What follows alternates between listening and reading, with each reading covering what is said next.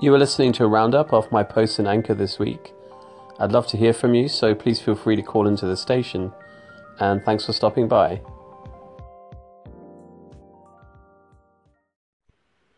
Today is Monday the 3rd of July 2017. Thank you for stopping by.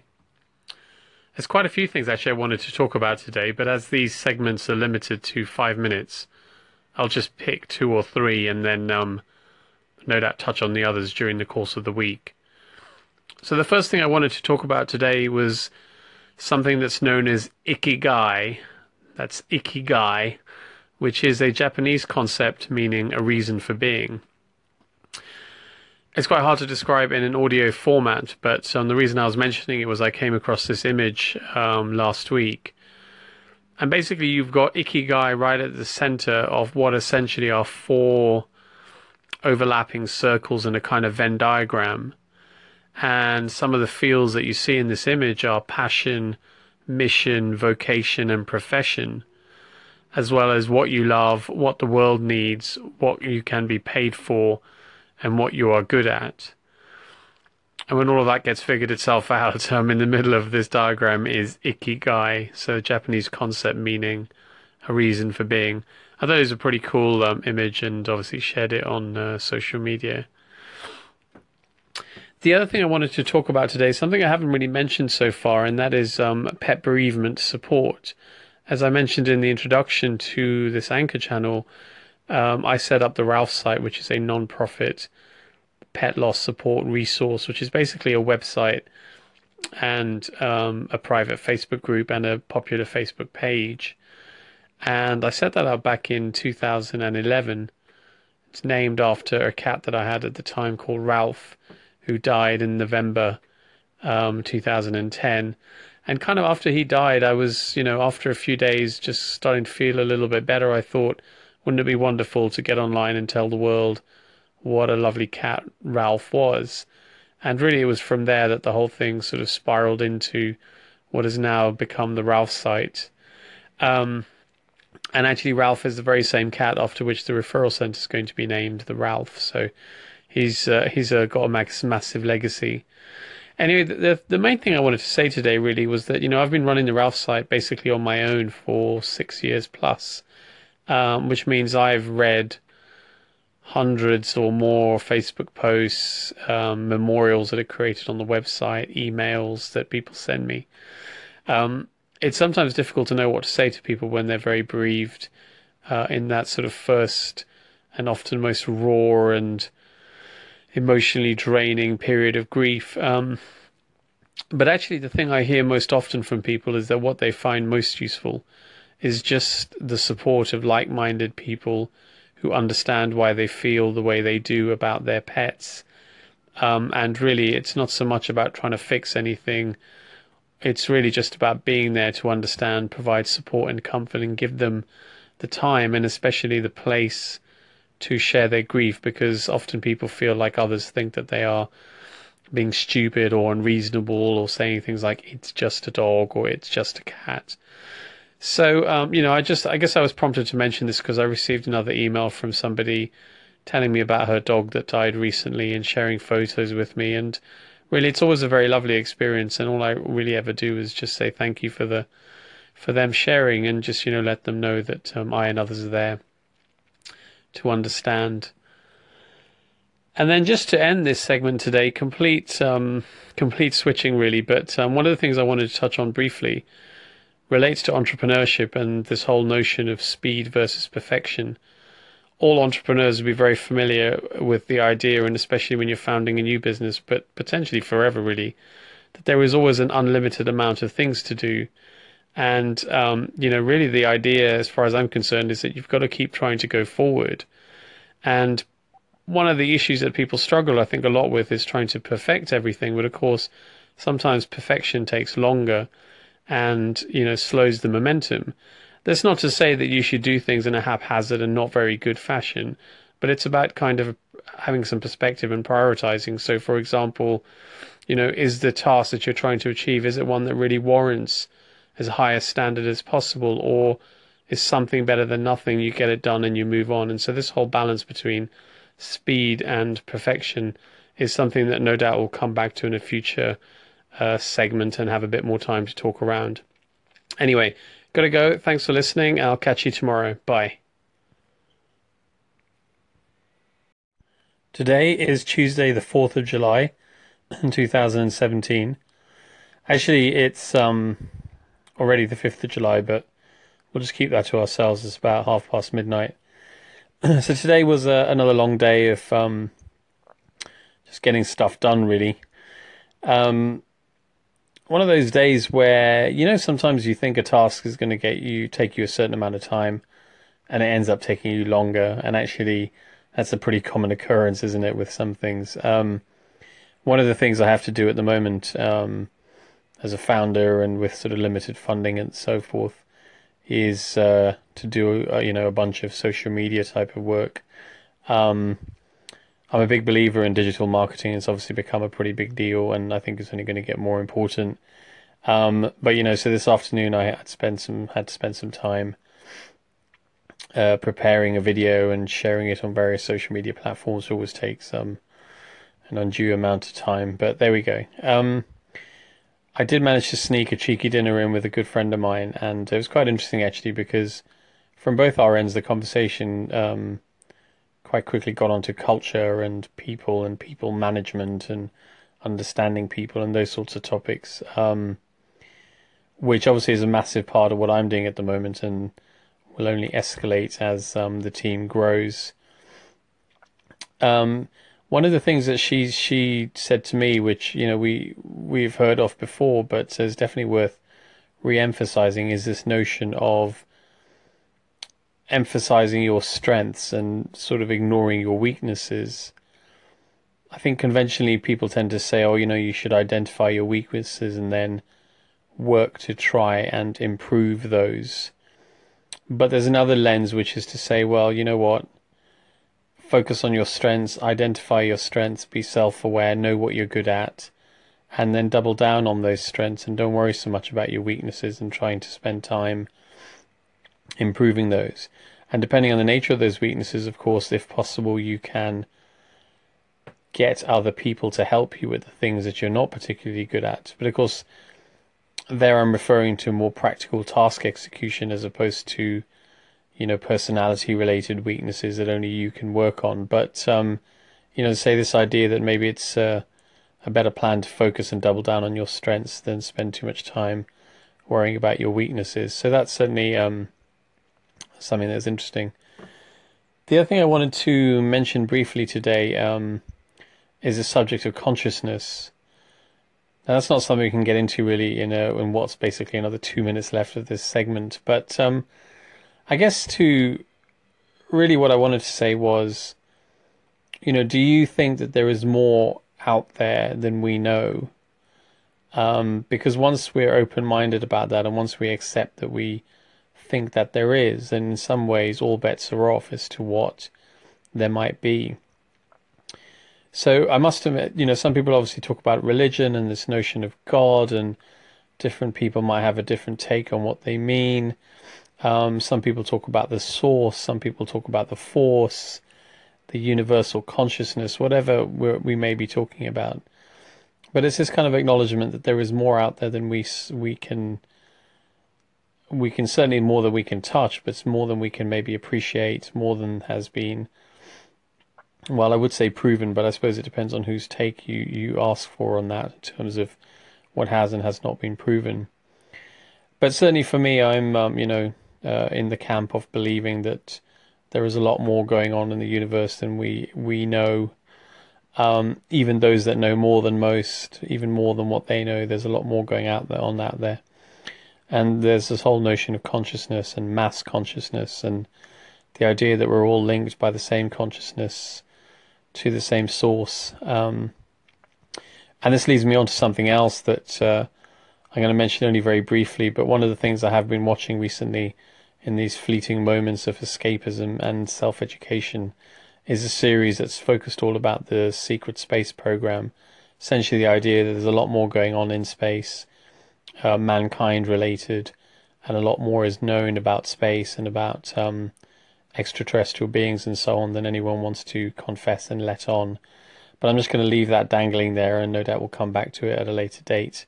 This whole idea of the secret space program. Okay, thanks for stopping by, and I will catch you tomorrow. Cheers, bye.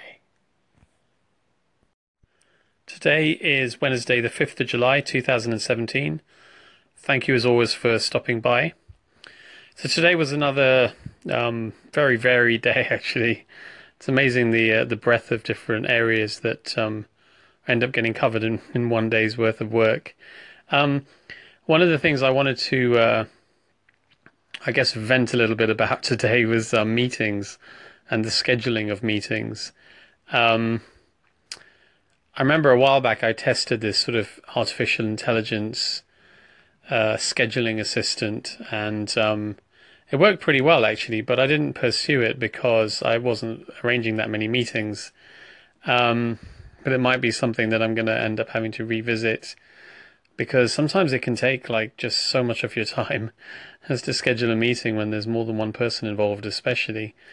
And I know there are different solutions, and different entrepreneurial type people use different things, scheduling software and that kind of stuff. But yeah, I'm going to have to give that a little bit of thought, because I can't spend this long organizing meetings.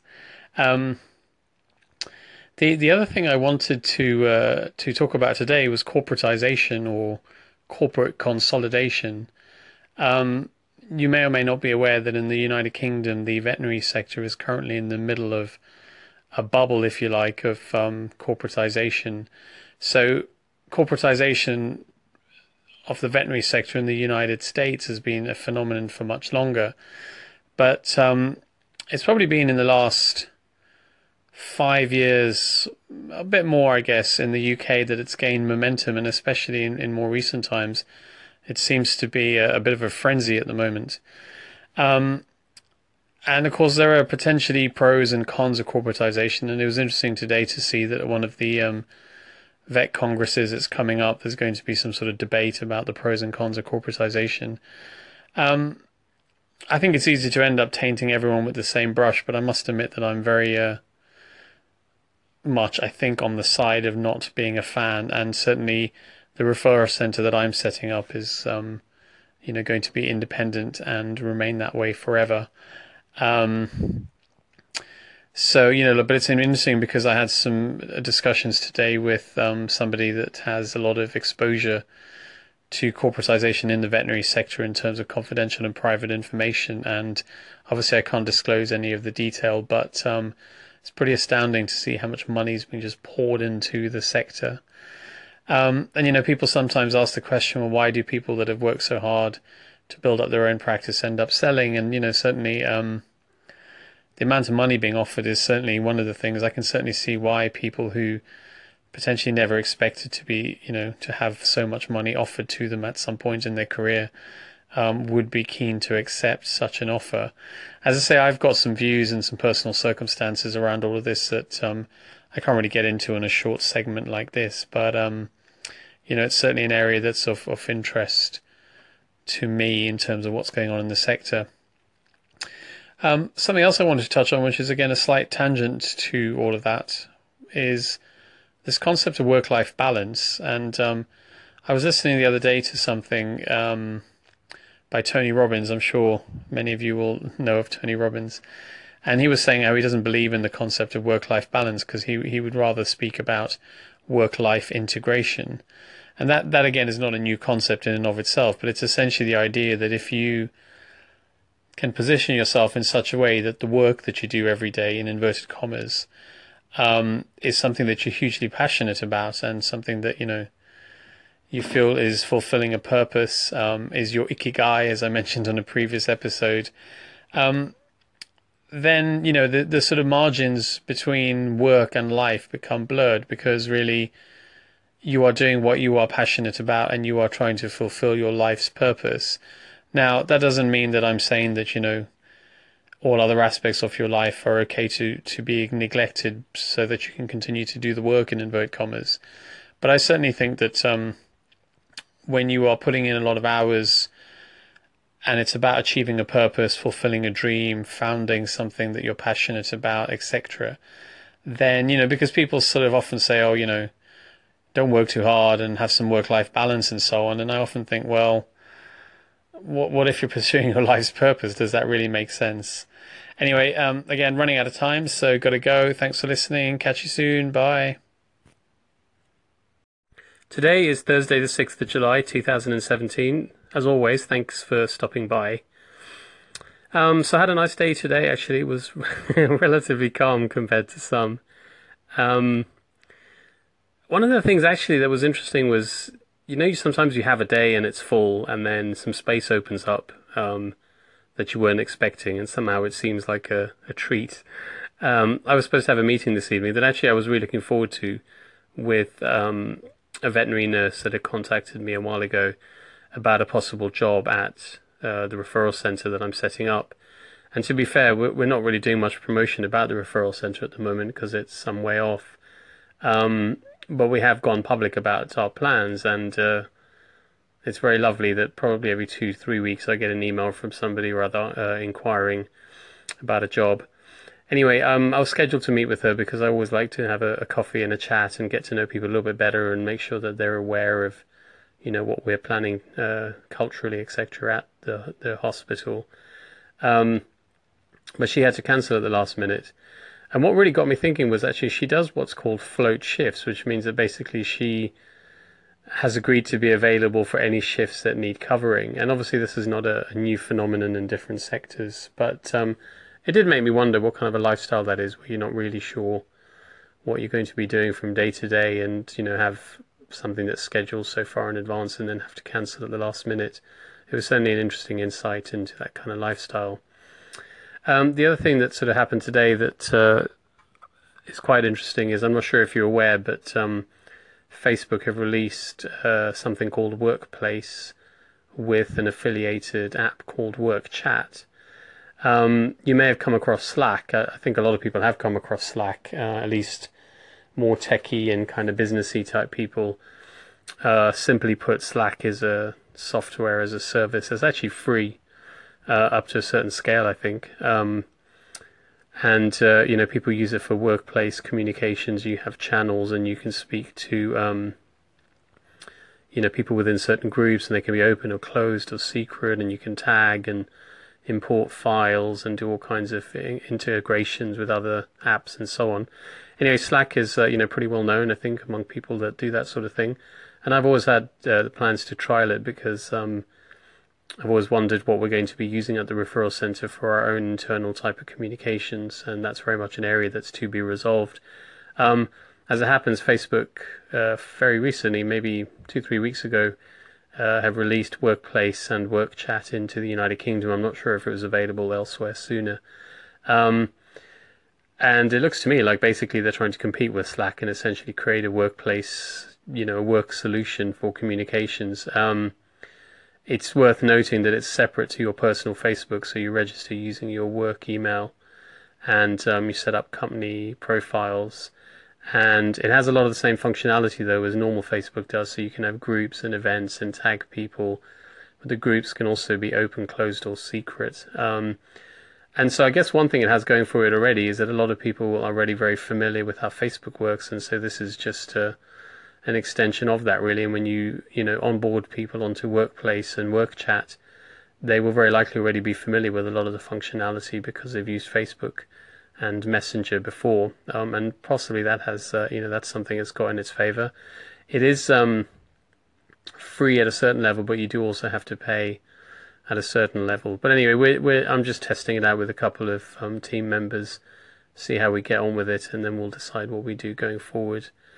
Actually, what I was going to talk about today in this episode was this whole vast area that I encountered several times today, which is to do with risk-benefit assessment when you do clinical practice, and also evidence-based veterinary medicine.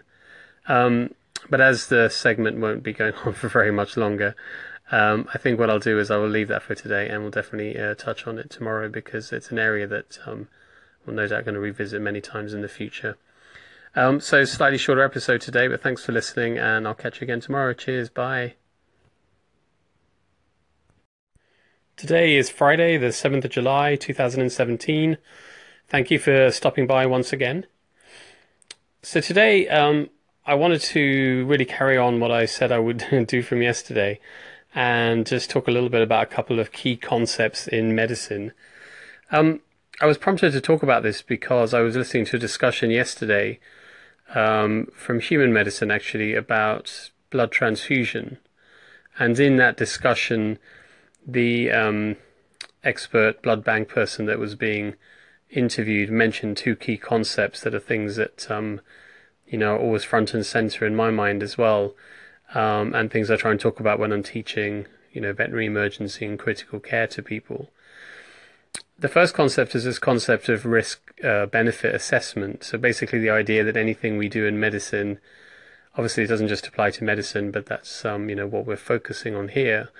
Anything we do in medicine is really supposed to be done in the backdrop of an assessment of what are the potential risks to the patient and what are the potential benefits to the patient. And obviously, we try and shoot for situations where treatments, procedures, other interventions have a positive risk to benefit analysis, so the benefits outweigh the risk. And obviously that won't always play out that way, but certainly at least we start off with that hope or an expectation. So that was one thing he mentioned in the context of areas where there were risks, but they perceived the benefits to be greater. But the other thing he got onto was this topic of evidence-based medicine, and again, that's a whole topic and area in its own right. But certainly in human medicine, evidence-based medicine has been around for a much longer period of time than it has in veterinary medicine. It's a much more recent concept, or I guess I should say it's starting to get a lot more attention in recent times. But what was really interesting was, the fact that this person openly concedes that in this particular subject matter that we're talking about, that they were talking about, so human transfusion, there were many areas where there was just very little evidence, and this is in human medicine. So if there's very little evidence around many areas to do with transfusion medicine and human medicine, we then look at the situation in veterinary medicine, and the bottom line is, unless one is being very disingenuous, we have to accept that the quantity and especially the quality of evidence in veterinary medicine is significantly less than it is in human medicine. So if something like transfusion medicine in human medicine has such little and not very good quality evidence base at this point in time, then you can only imagine what the situation is in veterinary medicine. And yet the interesting thing is that a lot of people don't want to, speak about these things openly and transparently, and honestly, and just, tell it as it is. I've certainly encountered a number of people in my career who kind of want to pretend that a lot more is known, stroke proven, stroke evidence-based than it really is.